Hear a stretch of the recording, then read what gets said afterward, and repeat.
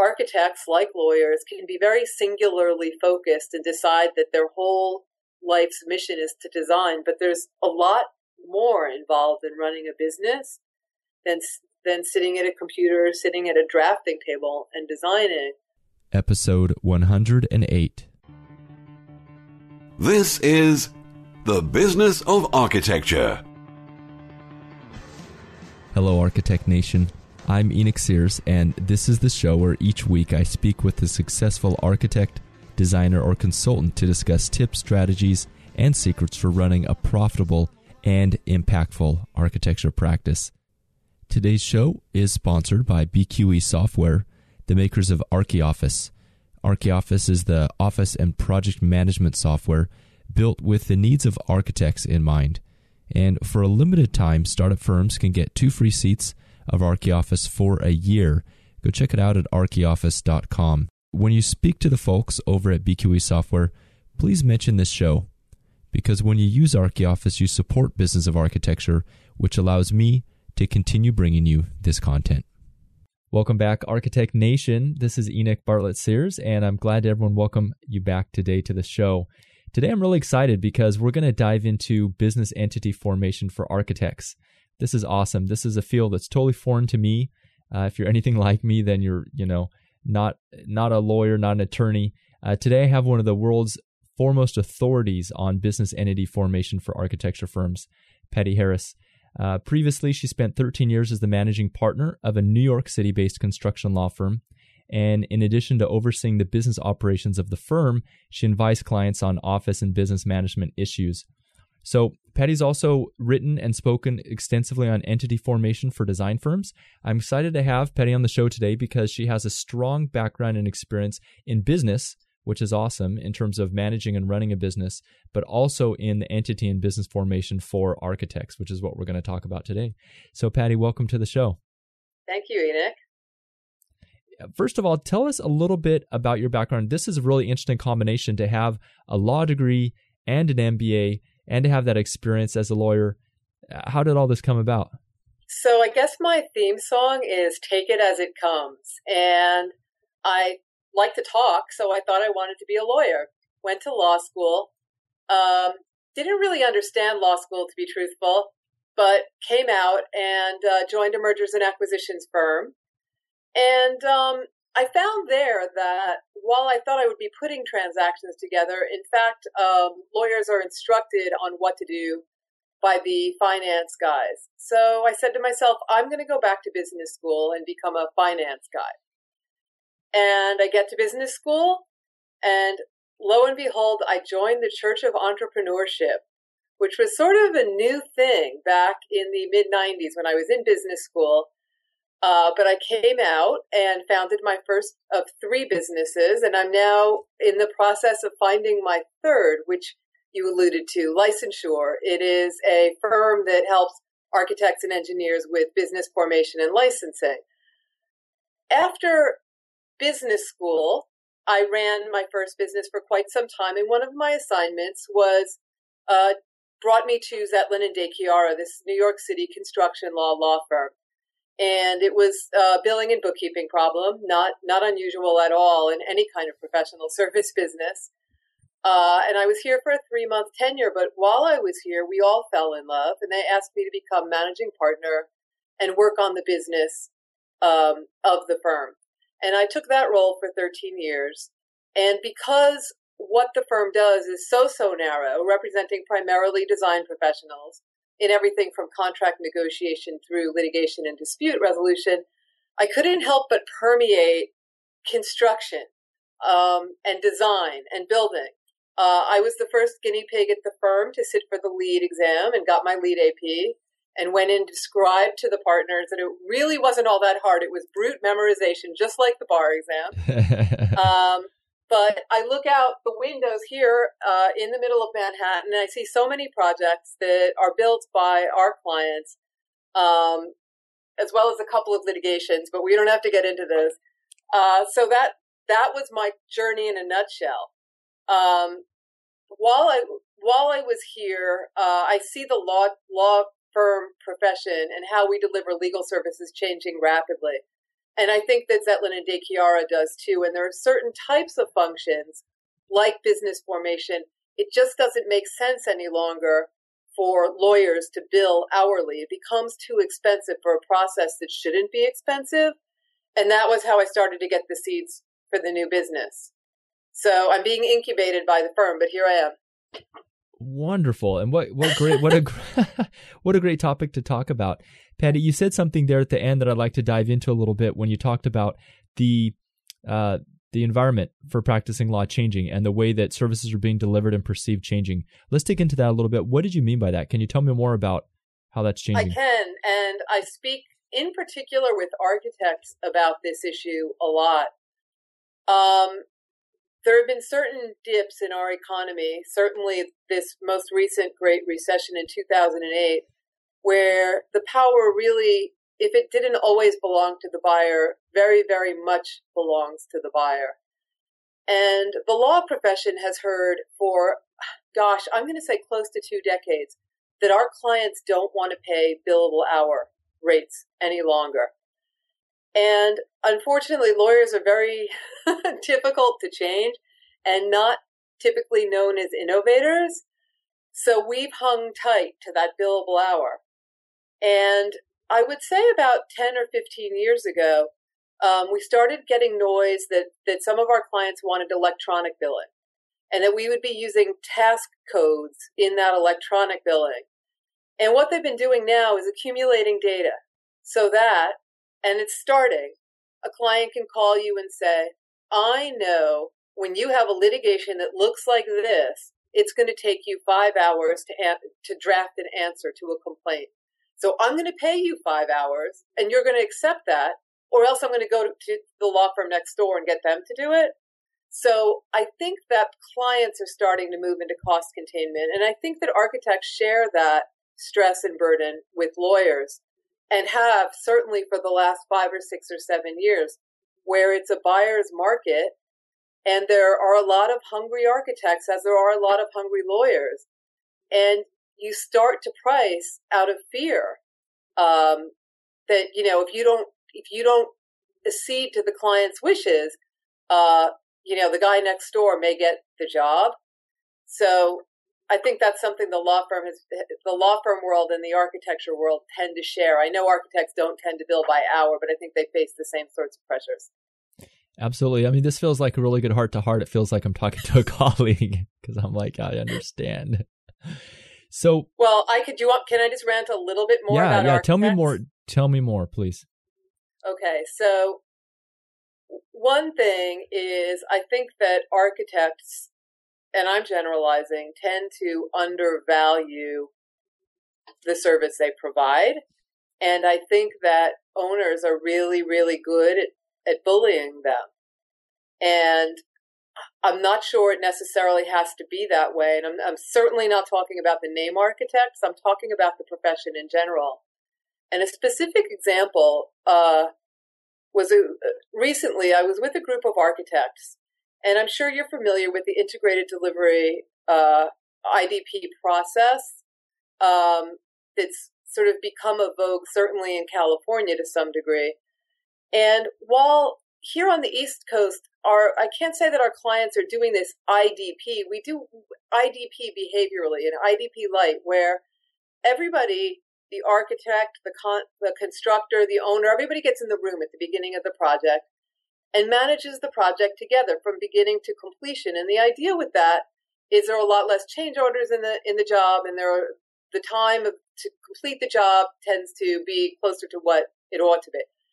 So I was chatting with a group of architects who were doing this IDP light, and they said, we're doing jobs where there's a guy on the project site every single day, and things are much smoother and things are much faster, and this is just really great. And I said, well, if you have a guy on the job every day, and that's not the traditional role of the architect, I just have 2 kind of questions and comments. One is I want you to know that you're taking on additional potential liability, because when the job foreman comes over to your architect employee and says, hey, listen, should I move this thing 2 inches over? You're opening yourself up to blame for some kind of construction failure.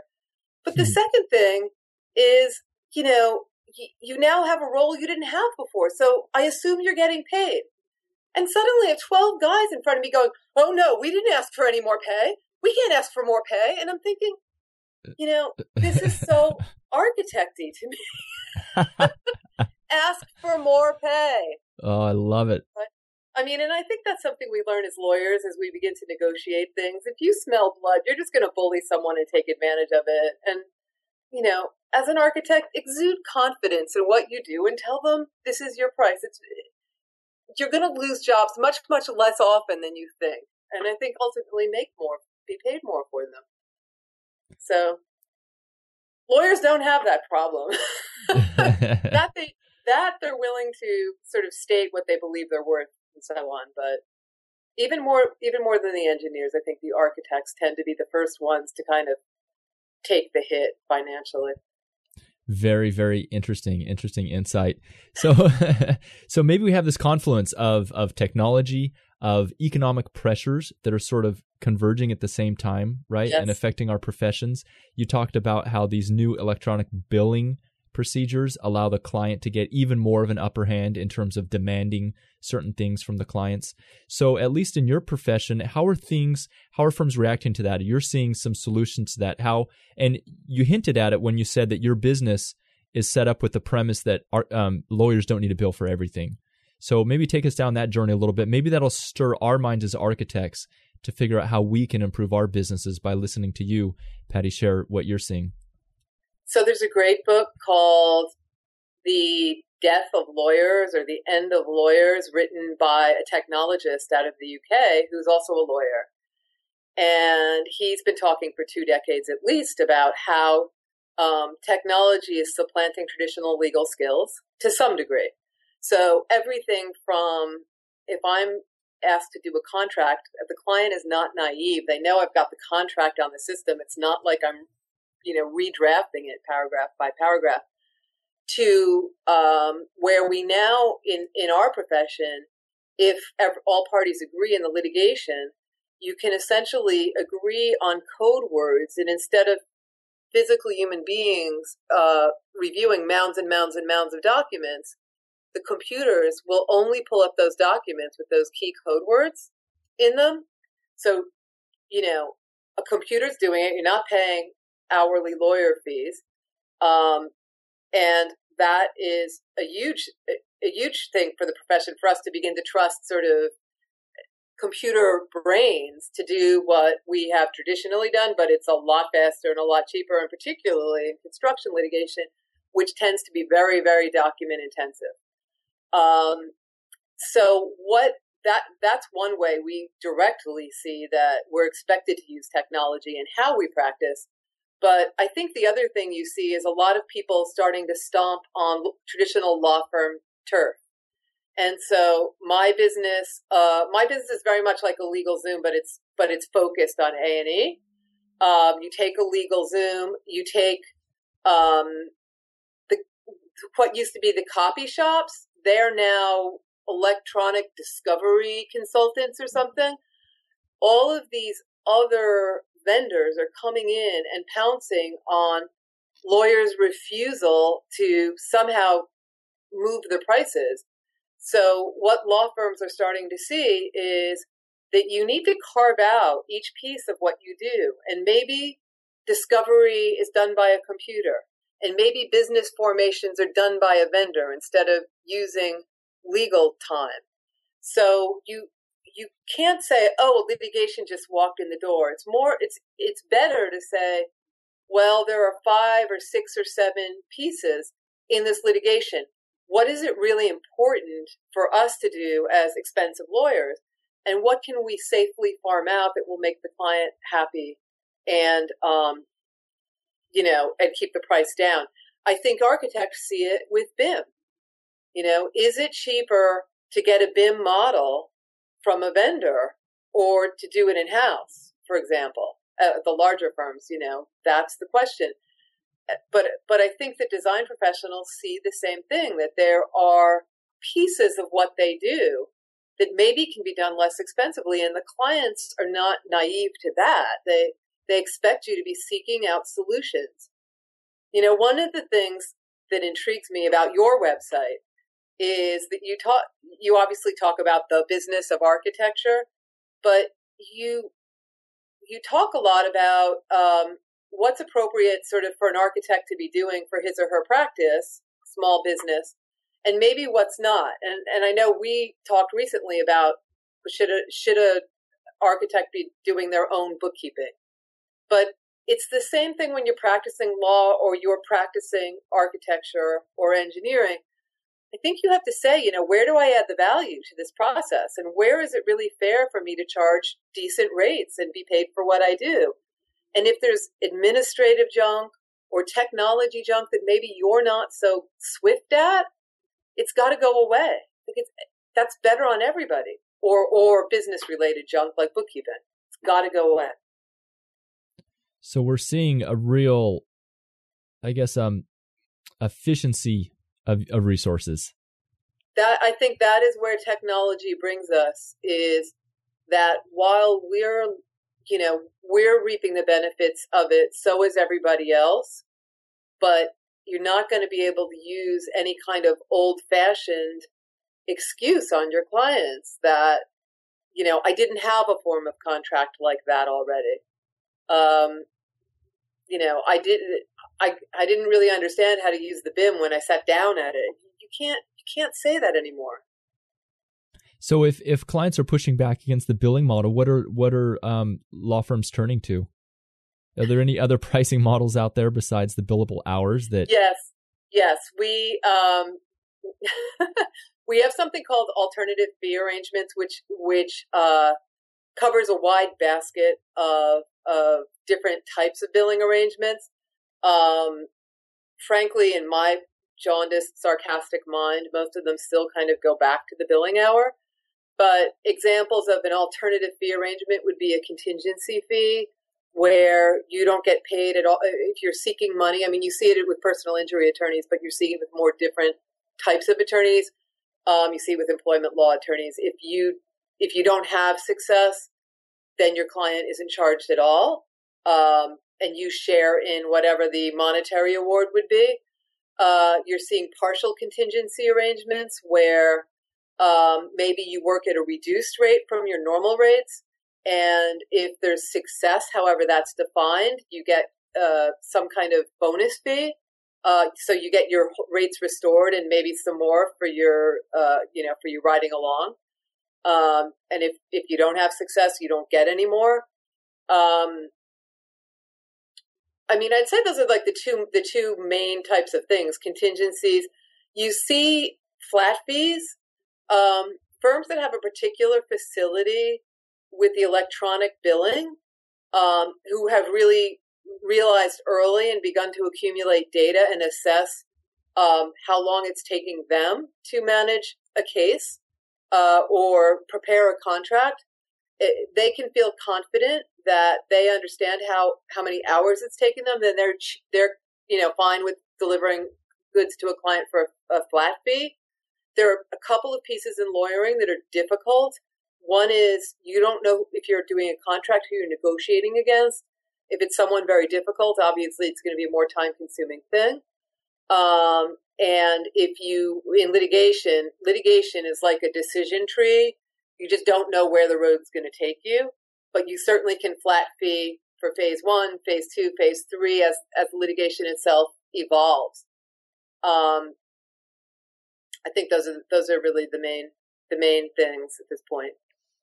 Interesting. So let's jump into your licensure. So the business that your most recent business, you saw a need here. And yes. Tell me about the value proposition, about the opportunity you see, and then how you've developed this opportunity into what you tell and what you have now and what you offer. Okay. That was a lot of questions. Sorry. Let's start with one. Let's start about you seeing the opportunity and being inspired to start the business. So business formations are pretty damn simple, as long as you're not a design professional, or a couple of other licensed, like my son was helping me last summer doing some research, and I found out that if you're a lottery vendor in some state, you actually need a license too. But if you need a license, things become very difficult.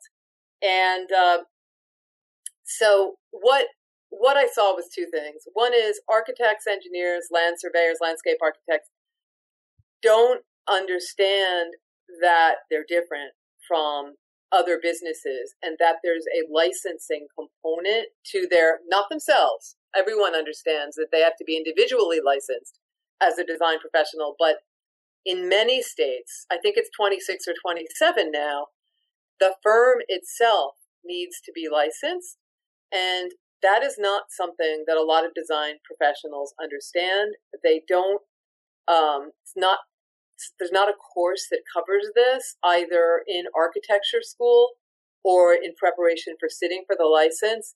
And even if they hear it, I think you really need to be a practitioner for a while to start to figure out what a business is about and hear it again. So that was the first thing, was the information just needs to get out there, because without that correct firm licensure, there are a lot of firms in trouble, to put it bluntly, with disciplinary actions, which range from fines to not being able to practice for a period of time, having the firm not be able to practice.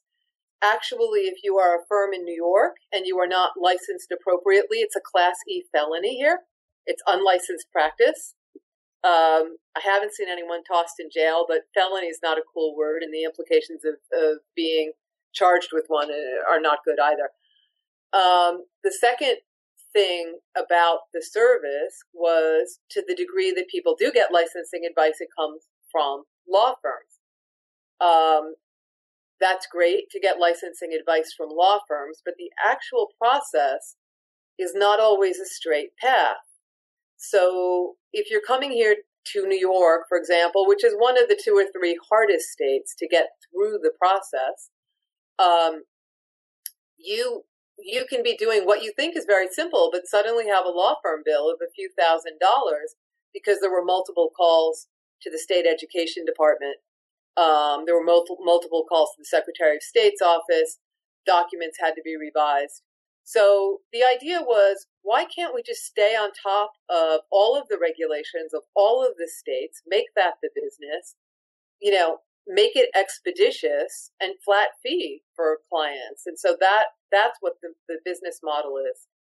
I should tell you a story about, as I was forming this idea in my head, I was at a business meeting out of town with the head of a very solid structural engineering firm. And he was leaving. I came down one morning in the elevator with him, and I said, where are you going? You have your suitcase.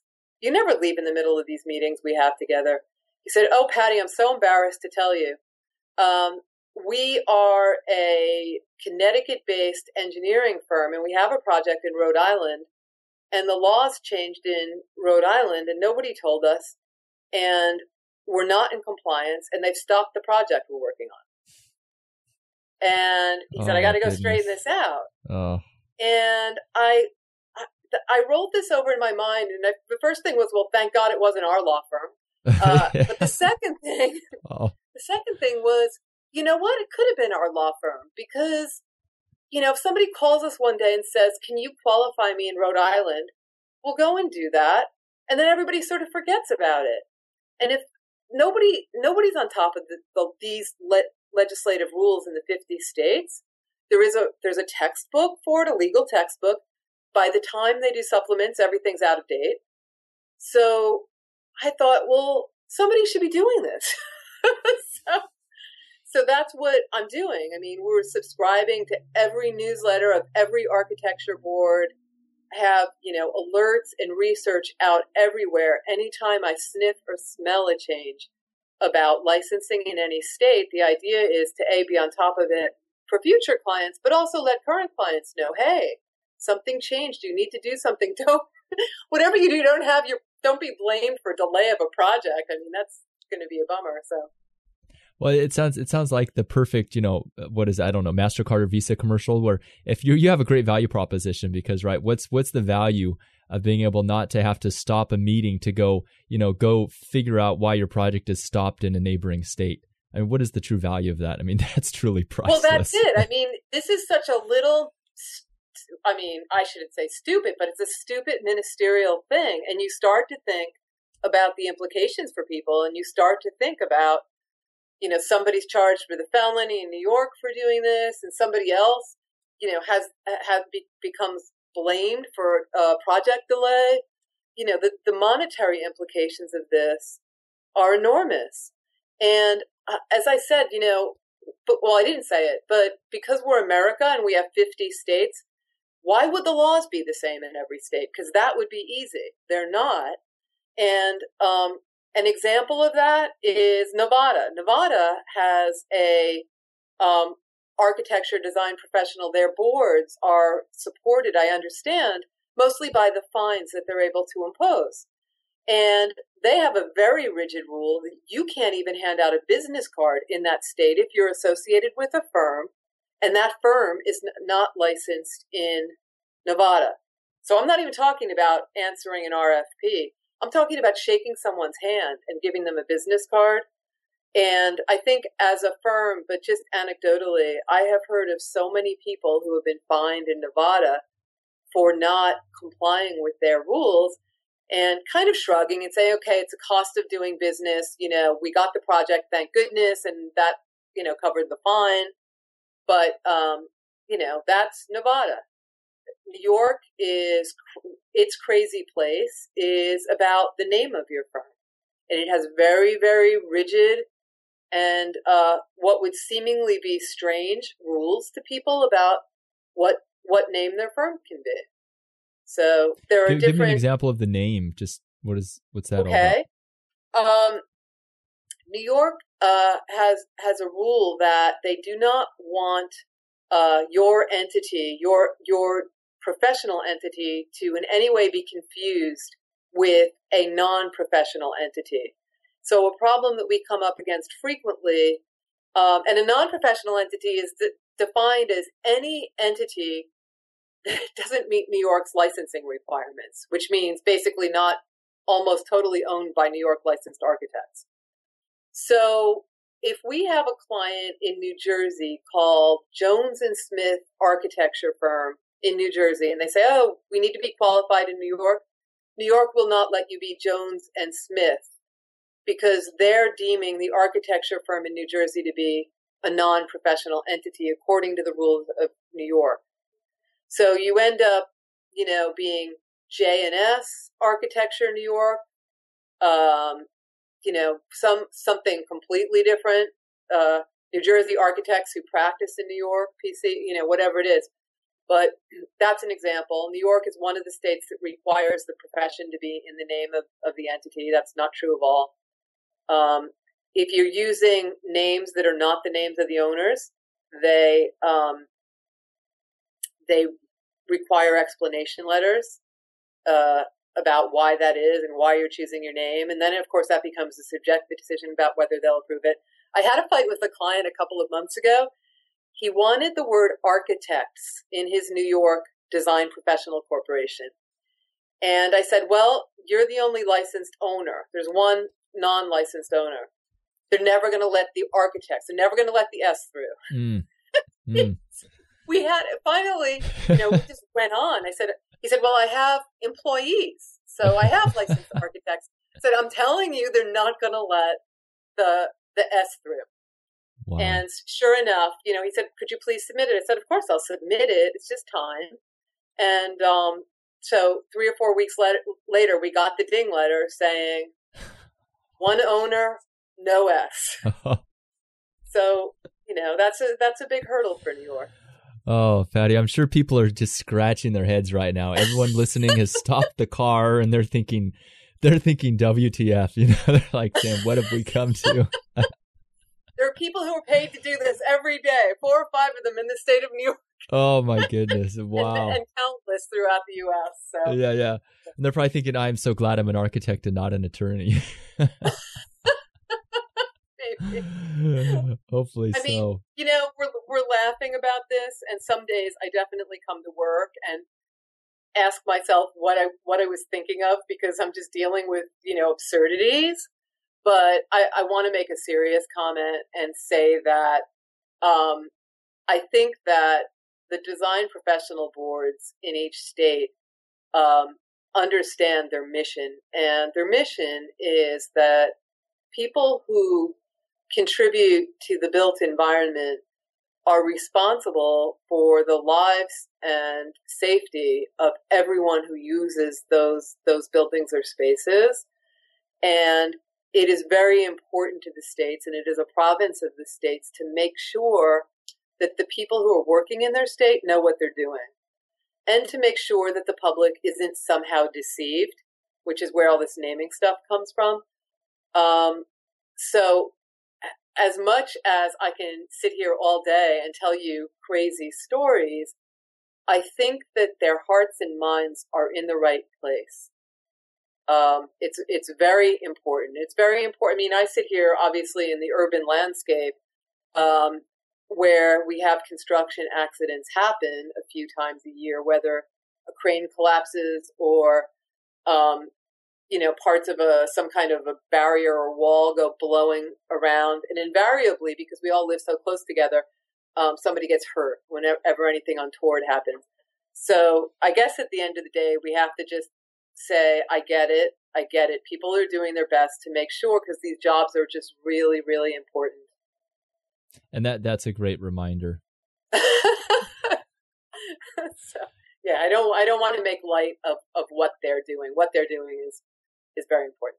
Exactly. And I think the same thing in architecture too. We experience, a lot of the codes, we look at them, we just scratch our head and we think, how did this ever happen?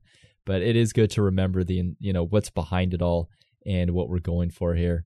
So Patty, yes. In terms of the licensure of a firm, this may, like you said, this is probably new to a lot of architects. I know I've heard of it before. I'm definitely not an expert in it. Could you describe to us a little bit what it actually means to have the actual firm, the entity itself, to have a license? Sure. So looking at small firms, we have people who practice as sole proprietors. They are not entities. So just to define that term, when I say entity, it means that you're some kind of incorporated firm. You might be a professional corporation. You might be a limited liability company, a professional limited liability company. You might even be an Inc., which is allowed in a few of the states, but not all of them. And the reason people typically do that is to limit their business liabilities. And just giving you sort of the corporate 1, 2, 3 here on this. So if you maybe have a lease, if you maybe have a bank loan and you're lucky enough not to have a personal guarantee, you might want to create some kind of entity so that if something terrible happens, you won't be personally charged with those types of business liabilities. A sole proprietor is taking all those on as an individual. And then I also want to say very clearly, whether you're a sole proprietor or you're a business firm, it is very, very important to make sure that you have adequate insurance for both your professional liability as well as whatever business insurance you require to keep yourself safe and protected. So we get to the place where you have an entity, and typically you'll find that professional firms are one of 4 types. The professional, as I just said, professional corp, the limited liability corp. Some firms operate as partnerships, although that's not terrifically popular any longer. And some are allowed to be Incs, meaning like a regular corporation. Those decisions are often made with accountants, what type of entity you are. It's often a tax-driven reason. Here in New York, we can always sort of get around the tax issues and make any entity as tax-friendly as we can. But for our smaller clients, what really drives it is formation costs. So I don't mean my fee, but the state costs. The state costs, for example, a limited liability, professional limited liability partnership and a professional limited liability company in New York have what they call a publication requirement, meaning you need to put notice of your formation into a newspaper for 6 weeks.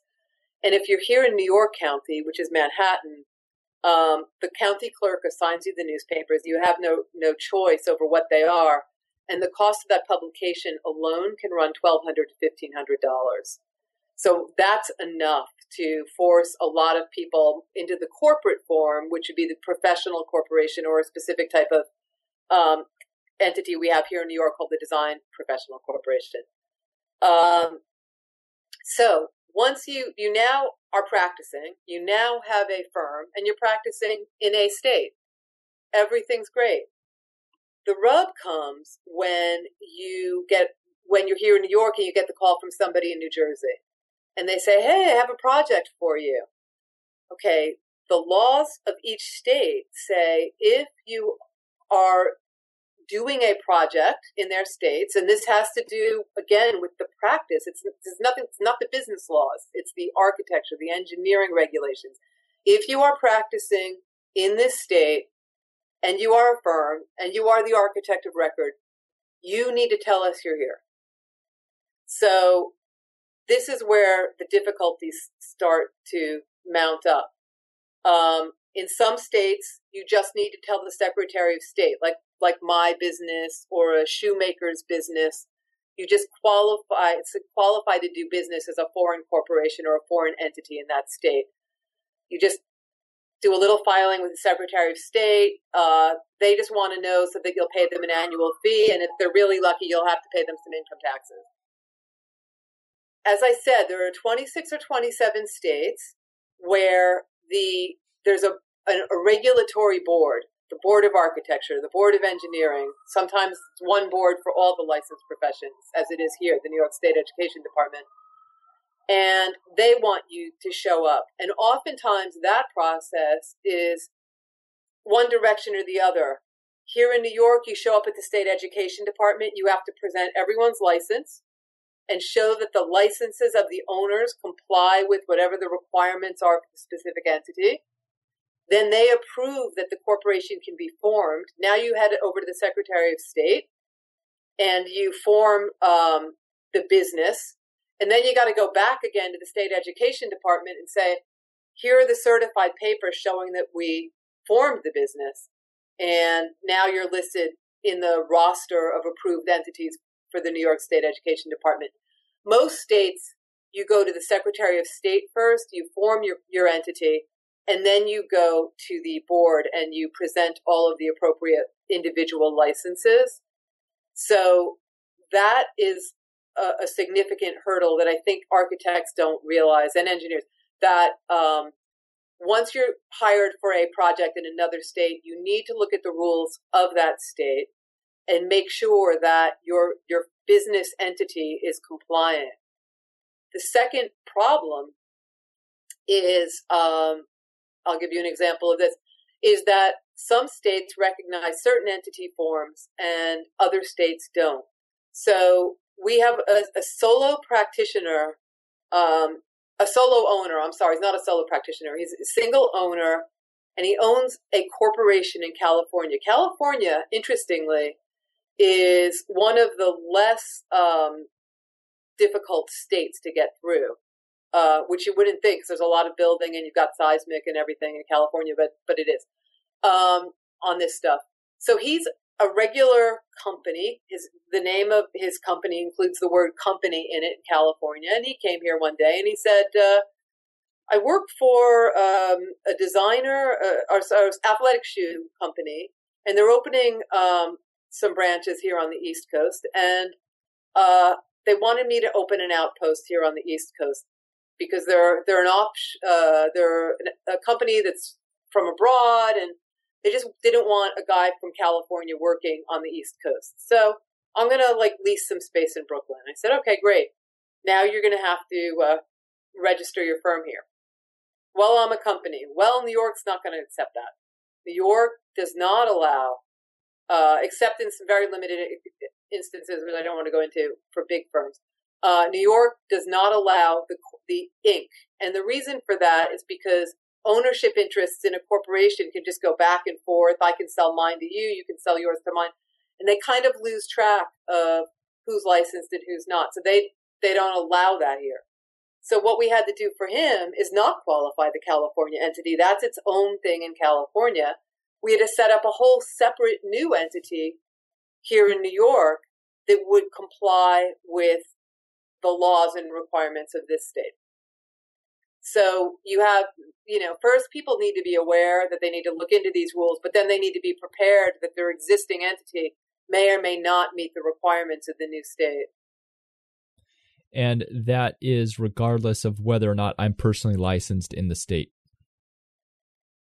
The entity has nothing to do with whether you're personally licensed in this state, but I assure you that every single regulatory board's form will force you to designate what they call a responsible architect in charge in that state, and that person must be a licensee of that state.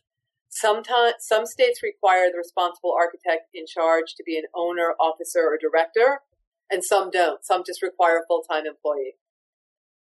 Interesting. So if, let's just say, for instance, I'm a California, let's take a hypothetical example. California company here, get a project in New York. I want to go in there. Let's say I already have a license. I'm licensed architect or let's say I'm not, I guess, and I want to form up that corporation. Does that then mean that I need to find an architect locally who can be that architect designated? In New York, as I said, one of the stricter states, the most giving we could be to you is this Design Professional Service Corporation, which says that 75.01% of the ownership must reside with a licensed professional. So since you're not, and that means New York license. So since you are not New York licensed, in this case, you would have to find a partner to take over 75, who's New York licensed, to be a 75.01% owner of your business, or you would have to NCARB into New York, and then you could be that. But New York wants a really strong New York presence in its ownership. So, I mean, we have a lot of clients who do that. They need to get into a specific state, and then, we tell them what the requirements are, and they say, okay, I'm going to need to get the NCARB certification, and deal with it like that. There's another example, of a small firm who we're helping who need to get into 3 states. Both of the owners of the original firm are licensed architects. Unfortunately, one is licensed outside of this country, and one is licensed in this country. And the 3 states they need to get into are Ohio, New York, and New Jersey. And in this case, the laws of Ohio were not clear to me. I called them. I said, I've got a firm that's owned by 2 people. And one of them can certainly NCARB in and get his Ohio license, and the other guy is not licensed in the States. Is that enough for you guys? Can we now go in and qualify this firm to do business in Ohio? And they're like, oh yeah, come on down. New York says absolutely not. We're not going to recognize the guy who is not licensed in New York, not licensed in the States. So you're going to have to create a whole new entity, this design professional, where their ownership will be uneven and comply with the laws of New York. New Jersey, New Jersey's like filled with sopranos. They're like, I don't know. We're not going to tell you over the phone. Just submit the papers and we'll decide then. So they said, they didn't have any particular written rules, but it would kind of depend on what they felt like that day. So we have no idea whether this original firm will be qualified to do business in New Jersey, or if we'll have to do the same thing we're doing in New York, which is sort of reconstitute it somehow to meet the New Jersey laws. So I guess what the question is, what is the day when everyone's feeling great in New Jersey? I haven't found that day. I don't know.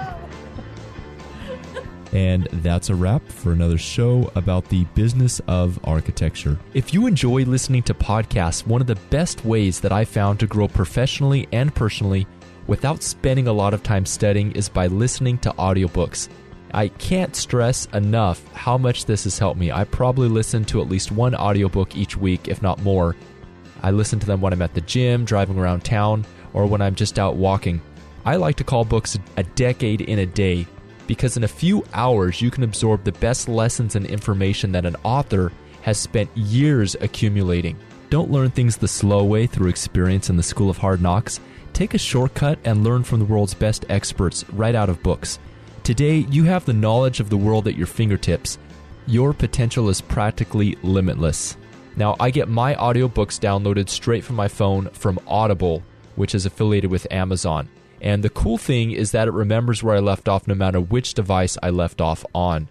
You can get a free audiobook with a 30-day trial to Audible and support this show by going to businessofarchitecture.com/book. I can't recommend it enough. Try it out. It very well may change your life.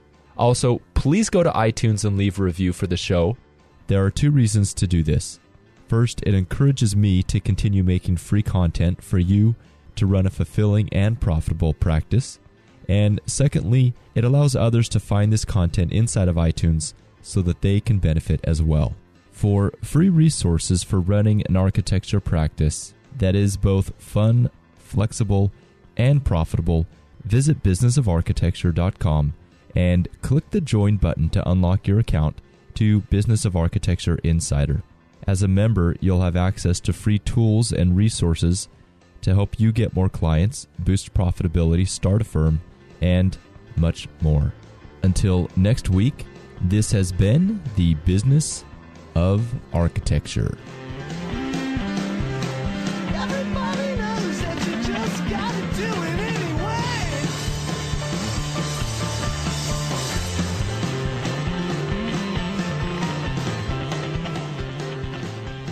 The views expressed on the show by my guests do not represent those of the host, and I make no representation, promise, guarantee, pledge, warranty, contract, bond, or commitment except to help you conquer the world. Bump music credit to Ben Folds 5, Do It Anyway.